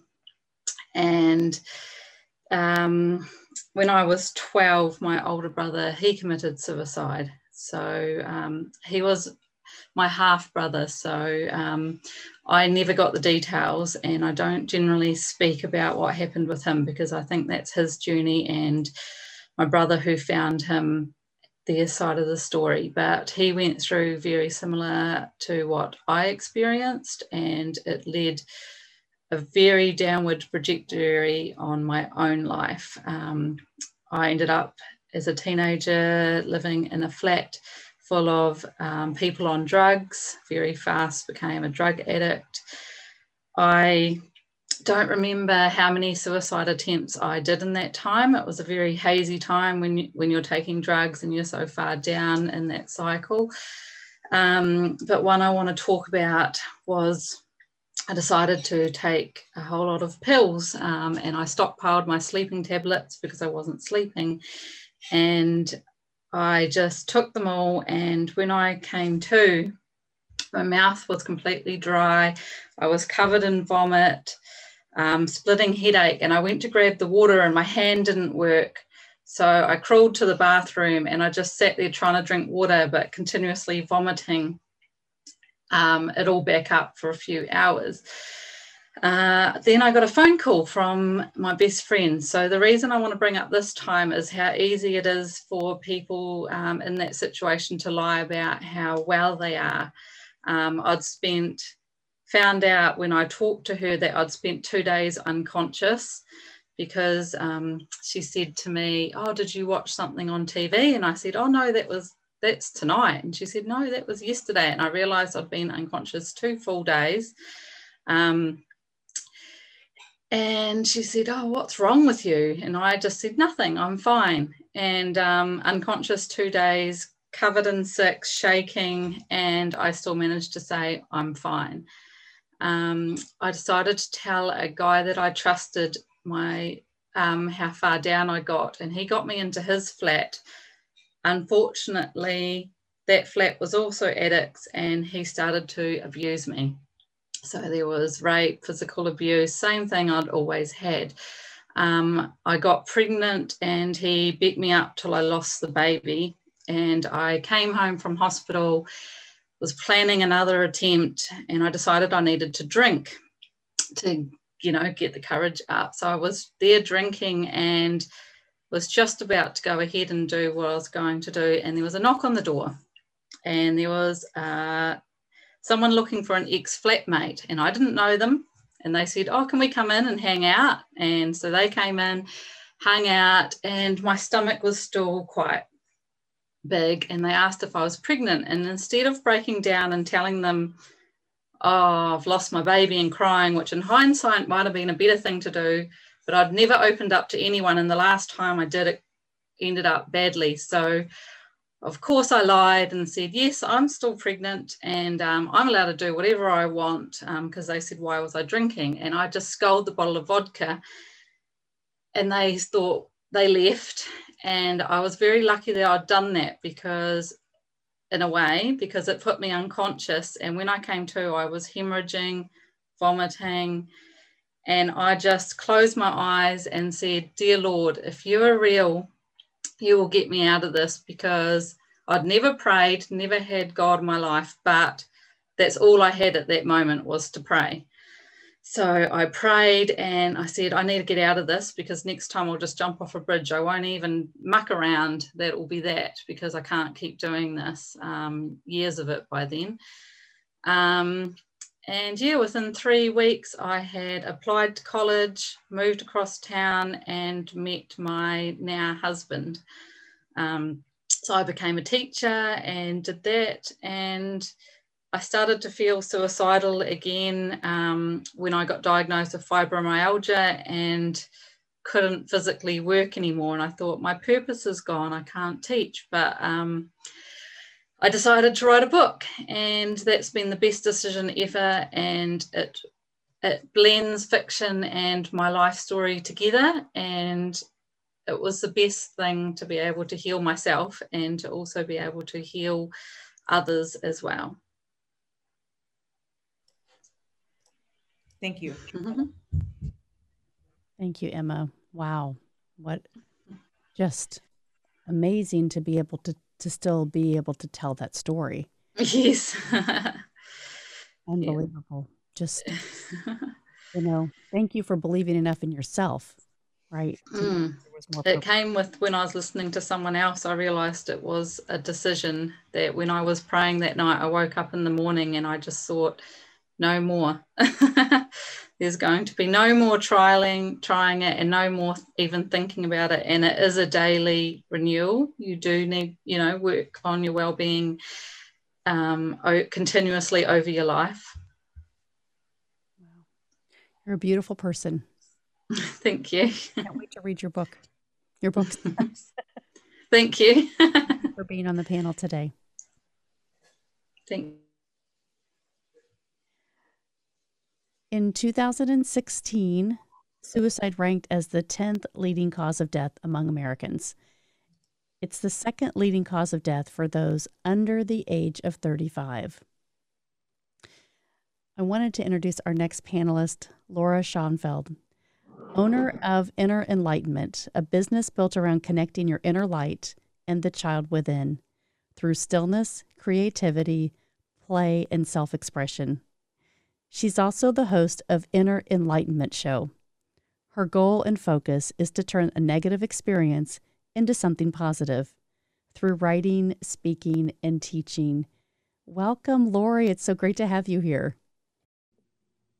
Thank you so much for having me here. I am so grateful to be here, and I so appreciate the panelists and that we're raising awareness on this topic. I did not think that I would be here right now. I did not think that this would ever be a possibility, that I would be on this side helping to gain awareness, and I'm extremely grateful. I want everyone to know that's watching that there's always a possibility. I know in that moment it does not feel like there is any other way, but there are so many people rooting for you all around you, and there is always light to get you to the other side. I grew up with all forms of abuse within my home. And I remember feeling two things: very confused that I must be doing something wrong, that something was wrong with me, that I was unlovable. I also thought, I started learning that this was normal. This must be normal. Like, everyone beats on their kids. There's violence in the home. This is how you're supposed to be loved in these sexual forms. And I didn't know any different. That's what I lived in. And so I continued to feed off that and look for other relationships and friendships as I got older within relationships in exactly the same thing, because that's all that I knew.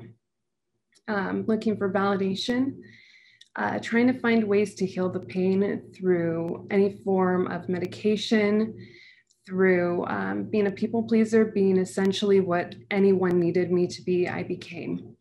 And going on, I got married, I had a family, which I wanted. I still was exactly what I thought other people needed me to be. And about 5 years ago, I got to a point where I felt at that time I had tried everything. I did. I tried to be every other person other than myself. And I was so depressed and numb. I felt like this cannot be my life. And if this is my life, I don't want to do it anymore. And I sat in my shower and I was really in the mind headspace of, my husband could do better without me. I really felt that as I was looking in the mirror. I did not see one single thing beautiful about me. And so I felt that deeply to my core. I felt my kids could do much better without me as their mother. And there was one thing that paused me. As I was sitting in the bathroom and I was crying and I was ready to end everything, on the other side of the wall, I heard my 3 beautiful children laughing. So I want you to think about that for a minute, of a child that you know, whether it's your own, whether it is a family friend, a neighbor, but a child's laughter. And I listened. And it paused me long enough to remember that when I was 8 years old, I remember finding my mother also on the kitchen floor trying to end it all. And I remember thinking to myself, why does she want to leave me? And as I sat there and I thought about that, I thought about not only little Laurie, but I thought about my kids and how I did not want them to have that same feeling of, why did my mommy want to leave me? And that, I did have a death that day, but it was not a physical death. Once I stood back up, it was letting go of the Laurie that I thought that I needed to be. And I had a rebirth of unlearning every single thing that I had learned and being willing to start again so that I could give those 3 beautiful children in the next room a new possibility.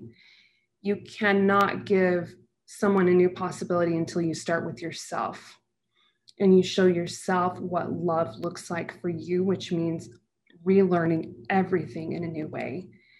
And once you start doing that step by step, then you can start bringing that into your family, your business, your friendships, and your relationships. But it has got to start first and foremost with you taking those small steps every single day. I'm still on that journey. I'll be on that journey for the rest of my life, and that's what it should be. And I just want to leave you today with remembering that you are the light that someone is looking for. You may not feel like you are, but there is someone that sees your smile, that sees your energy, that sees your whole presence, and they are looking for that. And you're the thing that helps them want to keep going.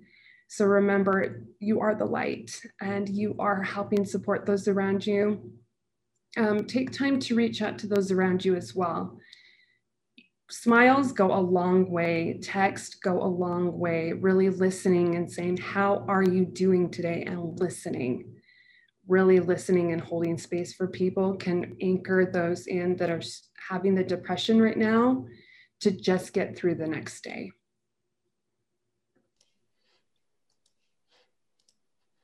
Thank you, Laurie.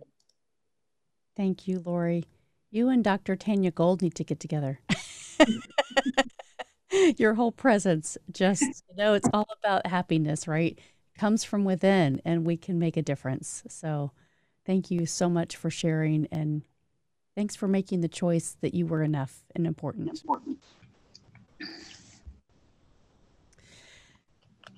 Our next speaker, I'm so excited to see you again, Miss Erica. Erica Castro has taught high school English for 24 years. She is an advocate for both domestic violence and sexual assault. She has overcome anxiety and depression, and she is now using her message to help others. She's a life coach and helps empower individuals to release the past and move forward. You can find her at ericalifecoaching.com. Welcome, Erica. Hi, how are you guys? Thank you so much for this opportunity. I am beyond blessed to be here and alive. My story starts one day when my husband left the house. He was leaving me for somebody else. And he took the kids, not permanently, but he took to be with them. And I was alone. And I wanted to numb. So I went and got alcohol. I started drinking by myself, not driving. I went and got it, brought it home, started drinking and listening to music, and really sad. It was really, really sad. And I was by myself, and everything, I think I could have woken up the next day and would have been fine, except my ex-husband came over with my daughter and started shaming me and putting me down, saying that I was a terrible person, terrible mother. And if anything, I always had pride of was that I was a good mother. And being in that really dark space and feeling like my purpose was gone, like I had no purpose. My ex-husband used to have sleeping pills to go to sleep. I took the pills, fell asleep, and they came back and found me and took me to the ER, pumped my stomach, and I was in a mental institution for 5 days. And it was very, very difficult because it woke me up in a sense of I wasn't the only one. There was other women who were in the same situation as me in that mental institution. I eventually stopped drinking. I have 7 years now sober. Not that I had a problem before, but I knew that if I wasn't drinking, that would have never happened. It was the alcohol that fueled it, that gave me the courage to do something that I regretted. And I had to make a living amends with my children because they, how dare you want to die and leave me with an alcoholic father? Like, what about me? And, you never really know how much you hurt your kids. My son wrote a paper, and I'm an English teacher, so I corrected it. And he said, my mother was so wrapped up in the dysfunction of my father that my sister and I were neglected. And he also wrote a paper about my suicide attempt. And that was like so eye-opening of how much I hurt him by trying to die. And so I'm here to hope and try to give people hope. And yesterday, my ex-boyfriend from high school committed suicide. And it was really hard for me because he was a doctor, he was a professional. And it was like, how is this happening the day before I'm supposed to speak about this? And so I'm grieving, but I'm showing up because somebody out there needs to hear me. I'm going to give you a couple of tools, a couple of things that you can do to help you. Because one of the things that I've learned is this: your pain may be this big, but it's your job to make it manageable. Okay. So the first thing I'm going to tell you is that some of you are really good at giving advice. When you're in this muck, I want you to picture yourself as your best friend. And what advice would you be giving her if she was thinking of dying? The second thing is do the 5-second rule. This is Mel Robbins. Mel Robbins says that whenever you have an inspiration, an idea, you go 5, 4, 3, 2, 1, action. And so in other words, You're thinking all this negative thoughts. You're thinking all this. To go 5, 4, 3, 2, 1, and go do something. Get yourself out of your state of mind. And lastly, I'm going to do this live. I actually taught my students how to do this. This has saved me. You guys know I just lost somebody that was instrumental in my life, and I'm grieving. But this is what I do. It's called tapping, EFT. You can look it up, tappingsolutions.com. And so I lost my friend, so here goes. This is just follow me. Even though I'm hurting because I'll never see you again, I completely and entirely love myself. Even though my heart is broken because I'll never see your smile and I'll never be able to give you a hug, I completely and entirely love myself.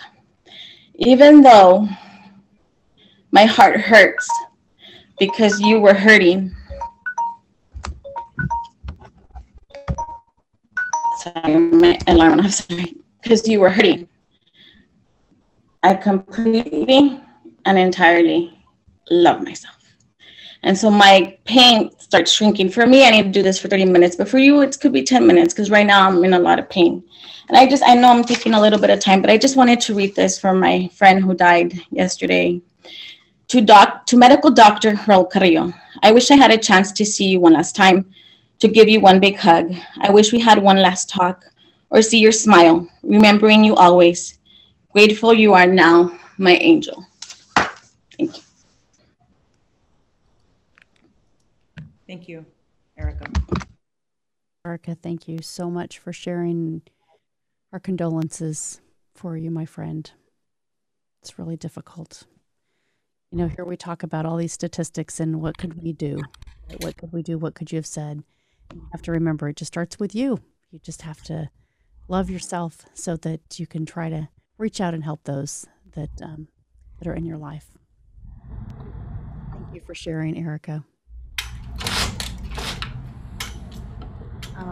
I'm going to go on here to our next speaker, was actually a sponsor.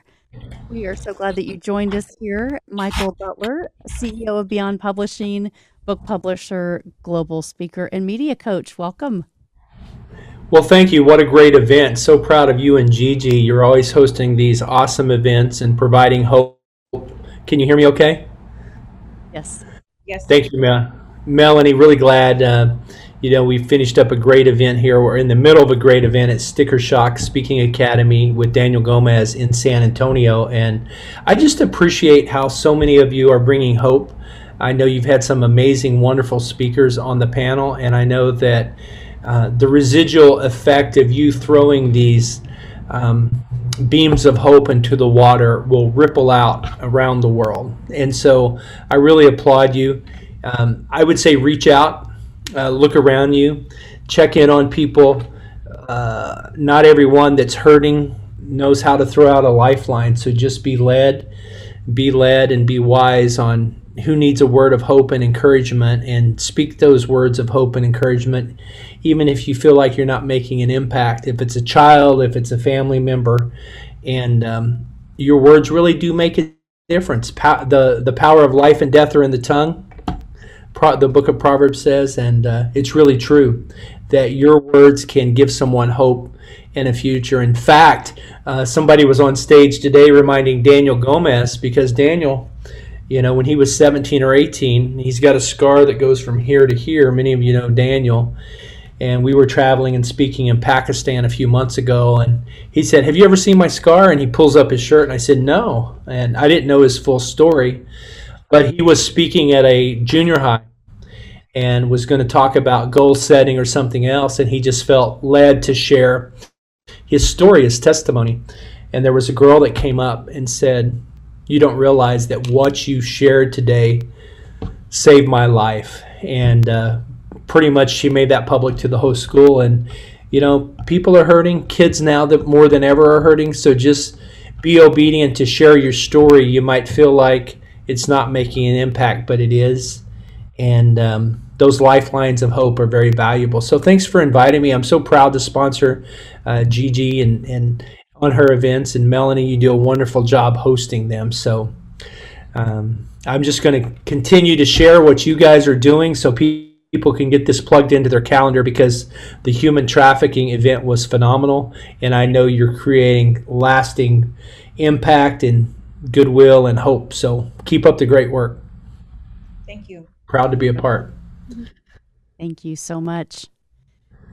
You know, in closing, before we go to the next session, we're going to close out with a prayer and just remind you to come to the private Facebook page. But I have just a few closing strategies that I love that Erica gave us the tapping strategy, because I've heard that today on our morning Bible study, somebody brought it up, and now we're talking about it again. It is a strategy that you have to take and own to be able to get better. And so these are just a few walking away takeaways for today. Preventing suicide, a strategy, strengthening economic supports, just like Manny talked about, this second speaker. Strengthen strategy, strengthen access and delivery of suicide care. Create protective environments. Promote connectedness. Teach coping and problem-solving skills. Identify and support people at risk. And lessen harms and prevent future risk. So I love that list, and I wanted to really remind you that we can make a difference. And again, if you're listening tonight and you need to talk to somebody, the National Suicide Prevention Lifeline number is 1-800-273-TALK. That's 1-800-273-8255. And I'll turn this back over to Gigi. Thank you, Melanie. First and foremost, I want to say thank you to our speakers and our sponsors, and thank you all for being here today. Suicide and suicide attempt rates are growing tremendously. And the fact that today you heard so many speakers come forward in regards to suicide and suicide attempts and how they survived it, but they are raising awareness, and we need to continue to do so and continue to educate others about suicide and suicide attempts, especially during a time like this with COVID. So many individuals are ending their lives because they think that's it. They think that that's the only option that they have. No, you have a choice. You have a choice to live. You can make that decision today. You are not alone. You just heard from so many speakers today that chose not to end their lives and that are still here today. They are hope. They are hope. There is hope. If you're listening to this today, God is with you. Joshua 1:9 states, "Haven't I commanded you be strong and courageous? Do not be afraid or discouraged, for your Lord your God is with you wherever you go." Therefore, you're not alone. Remember, God is with you wherever you go. Don't give up. Never give up. God is with you. Thank you. And I highly recommend joining our suicide attempt discussion group. This is where this continues, because what better place to discuss this than a group with leaders who have survived this themselves. Join today. Now we'll end this event with a prayer by Lakeisha James.